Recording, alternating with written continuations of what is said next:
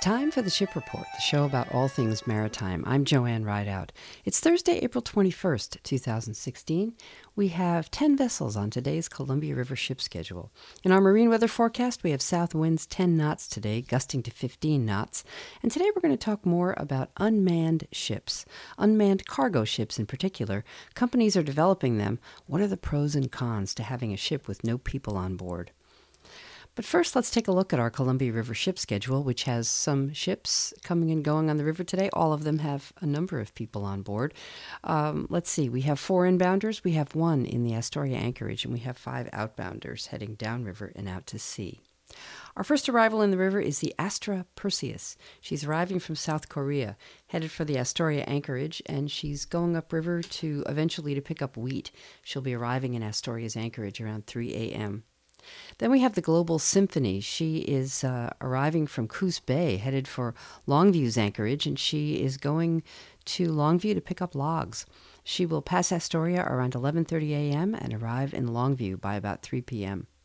The Alexandros 3 is next inbound. She's arriving from South Korea, headed for Vancouver's anchorage.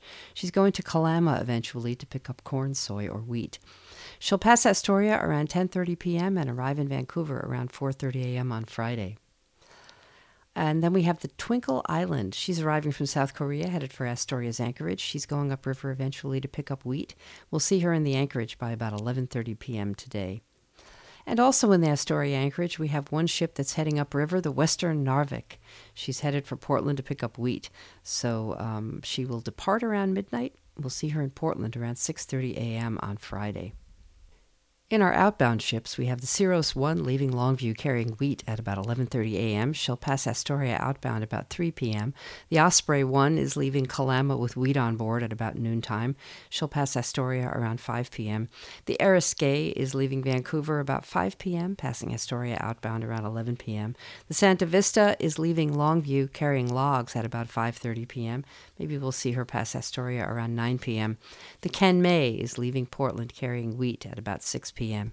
She'll pass Astoria outbound around midnight. And more about our marine weather forecast. We have, in addition to those south winds gusting to 15 knots today, wind waves from the south 2 feet at 4 seconds between wave crests, and west swells 6 feet high at 17 seconds apart. Well, recently I talked with you on the Ship Report about a U.S. military ship prototype that was in Portland. The ship will patrol the Pacific eventually as an unmanned surveillance ship. This is a big departure from ships we're used to, with crews on board, real people. So I was researching unmanned ships the other day, and I came across an article from Bloomberg News about unmanned cargo vessels, and I thought it would be interesting to share some of what I learned with you. First of all, unmanned cargo ships are not about to happen any minute now, as it seems to be with some military applications. That's partly because currently unmanned cargo ships are illegal under international law, which sets manned crew requirements, so ships are required to have a certain number of people on board at the moment. But ship design companies are busy planning a future that they hope will be filled with unmanned cargo ships. So I thought I'd look with you at some of the advantages and disadvantages of this type of vessel. So some of the advantages of unmanned cargo ships over ones with people on board include things like more room for cargo when you get rid of the places on the ship where people used to be, like the bridge and the crew housing and the work areas, so there's more room to carry more stuff. The ship, according to at least this article that I read, would end up being lighter and use less fuel without a crew. Operating expenses for the ship would drop. Currently, 44% of a ship's operating expenses are for crew on, for example, a large container ship. Experts say that human error causes most maritime accidents, and traditional piracy, at least, would be reduced because there would be no people on board to take as hostages. But some very significant disadvantages remain. Navigating a ship on the open sea is one thing, but would any of us really feel safe if an unmanned ship, for instance, tried to cross the Columbia River Bar in a storm? And the open ocean is one thing, but difficult and confined river conditions are another. So from what I've read, I think the technology would have to get a lot better before this would be something that would be in anyone's best interests, to bring a big ship unmanned like that into a place like the Columbia River, where there are so many factors, other small vessels, weather, currents, tides, things like that. Ships at sea are currently able to participate in rescues of mariners in trouble because there are real people on board. This, I would imagine, would be difficult or impossible on an unmanned ship. But by far the most compelling argument against unmanned vessels is computer hacking. All computer systems are subject to hacking attempts, and the more sophisticated software becomes, the more hackers up their game to compensate.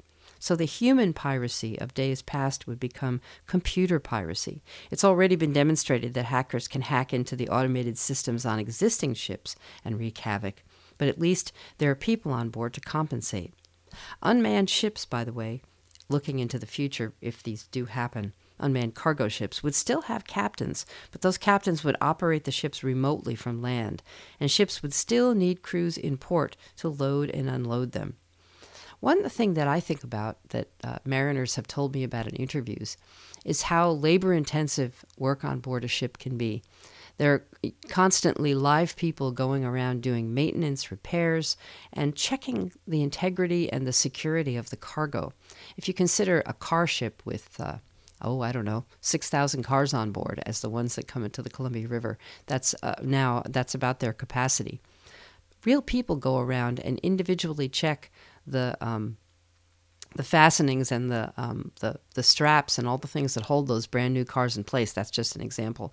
Containers need to be checked to make sure that their fastenings are in place and haven't been shaken loose by the violence of being at sea, for instance, in a storm. So there would have to be some awfully sophisticated sensing devices in all of these networks throughout the ship in order to compensate for all of those real people going around doing those real jobs. So at any rate, the financial savings evidently are a powerful motivator for companies to keep pursuing designing unmanned cargo ships, so we're unlikely to see this idea go away. And as automated systems become more complex and sophisticated, they'll be able to do much more. But personally, I hope that at least some ships always remain with real people on them. That just seems right to me. You've been listening to The Ship Report, the show about all things maritime. I'm Joanne Rideout. Thanks for listening. You can find a podcast of this program on my website at shipreport.net. Have a great day.